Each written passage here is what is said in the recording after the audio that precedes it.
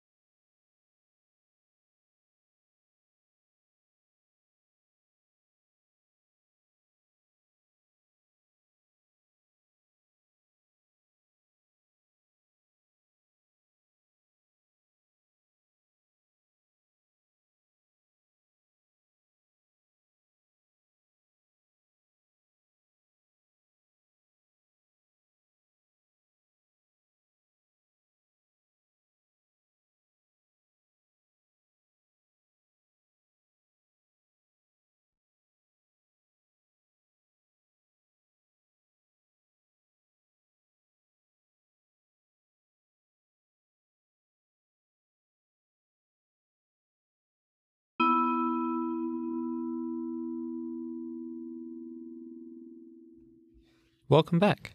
I hope you're comfortable and you have your notes from yesterday somewhere nearby. Today we're going to be taking that writing and turning it into 2 lists of constraints, one for each of the subjects you wrote about yesterday. So, please take a look at the first of the 2 subjects you wrote about yesterday. I would like you to imagine that you're making a brief for someone who has to write a film about that subject, but you cannot tell them what the subject is.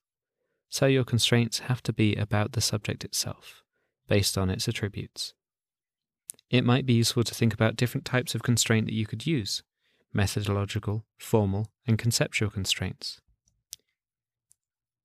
This categorization of constraints comes from Mitch Goldstein's project Obstruction Workshop, a free ongoing workshop that I've talked about before on this podcast. There is a link to his website on the webpage for this episode. I will use the example of fish as my subject. Let's think about what we know about fish, a few basic things. First of all, they live underwater, they can't swim backwards, they have short memories, they've got 2 eyes, a set of gills. So let's make some constraints based on those really simple things. Formal constraints. Fish live in the water, so let's go with make it underwater. I also remember somebody told me that fish have 1.5 second memories, so let's go with new shot every 1.5 seconds. Methodological constraints. These are about the methods that you use to do the work. Let's think about fish again. Fish can only swim forwards, not backwards. So let's add in, you must shoot the film in order. And finally, conceptual constraints. You've used a lot of these already in week 4, the type of constraints that you use to make your translation films. So let's make a couple for fish that just sort of describe the film itself. Make it wet, make it scaly, whatever those will lead to. So there we have a set of constraints for making a film about fish. Make it underwater, a new shot every 1.5 seconds, you must shoot the film in order, make it wet, make it scaly. If you use those constraints to make a film, even if there wasn't a single fish in the film, it would be about fish. So I would like you to do the same thing as that with the 2 subjects you wrote about yesterday. The writing you did should help. You've thought about those subjects a lot. Make a list that's as long as you can, as silly or as serious as you like, and we'll cut it down later. So, 5 minutes for your first list of formal, methodological, and conceptual constraints, starting now.